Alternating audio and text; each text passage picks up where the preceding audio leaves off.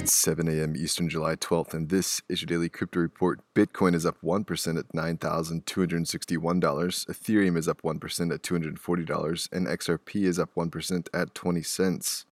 Those are leaders by market cap. Top gainers in the last 24 hours: Aave up 20%, Hyperion up 15%.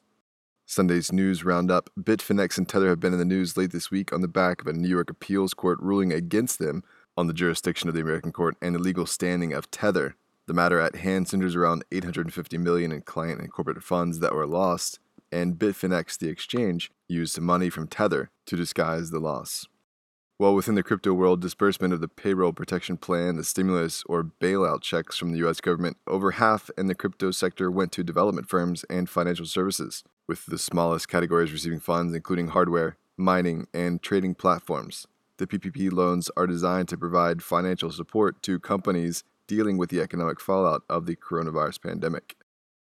While a security regulator in Texas has accused a South African trading pool of fraud, the Texas State Securities Board has ordered the Mirror Trading International to cease operations immediately, saying the Bitcoin and Forex trading company is a multi-level marketing scam.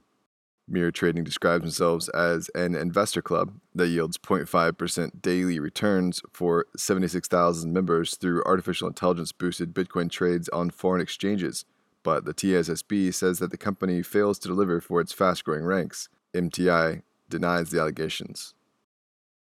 And finally, Bitcoin miner manufacturer Canaan Creative was in the news this week for internal troubles, with a shakeup affecting 4 senior executives, with local media saying the changes resulted in disputes over internal management and the company's long-term strategy. No paperwork has been filed with the SEC. Today's episode is sponsored by the digital marketplace Ungrocery. If you've ever cared about who your food comes from, Ungrocery is the place to shop. The food people are online at ungrocery.com. That's all for us today. Visit us at dailycryptoreport.io for sources and links. Find us on social media. Add us to Alexa Flash Briefing and listen to us everywhere else you podcast under Daily Crypto Report.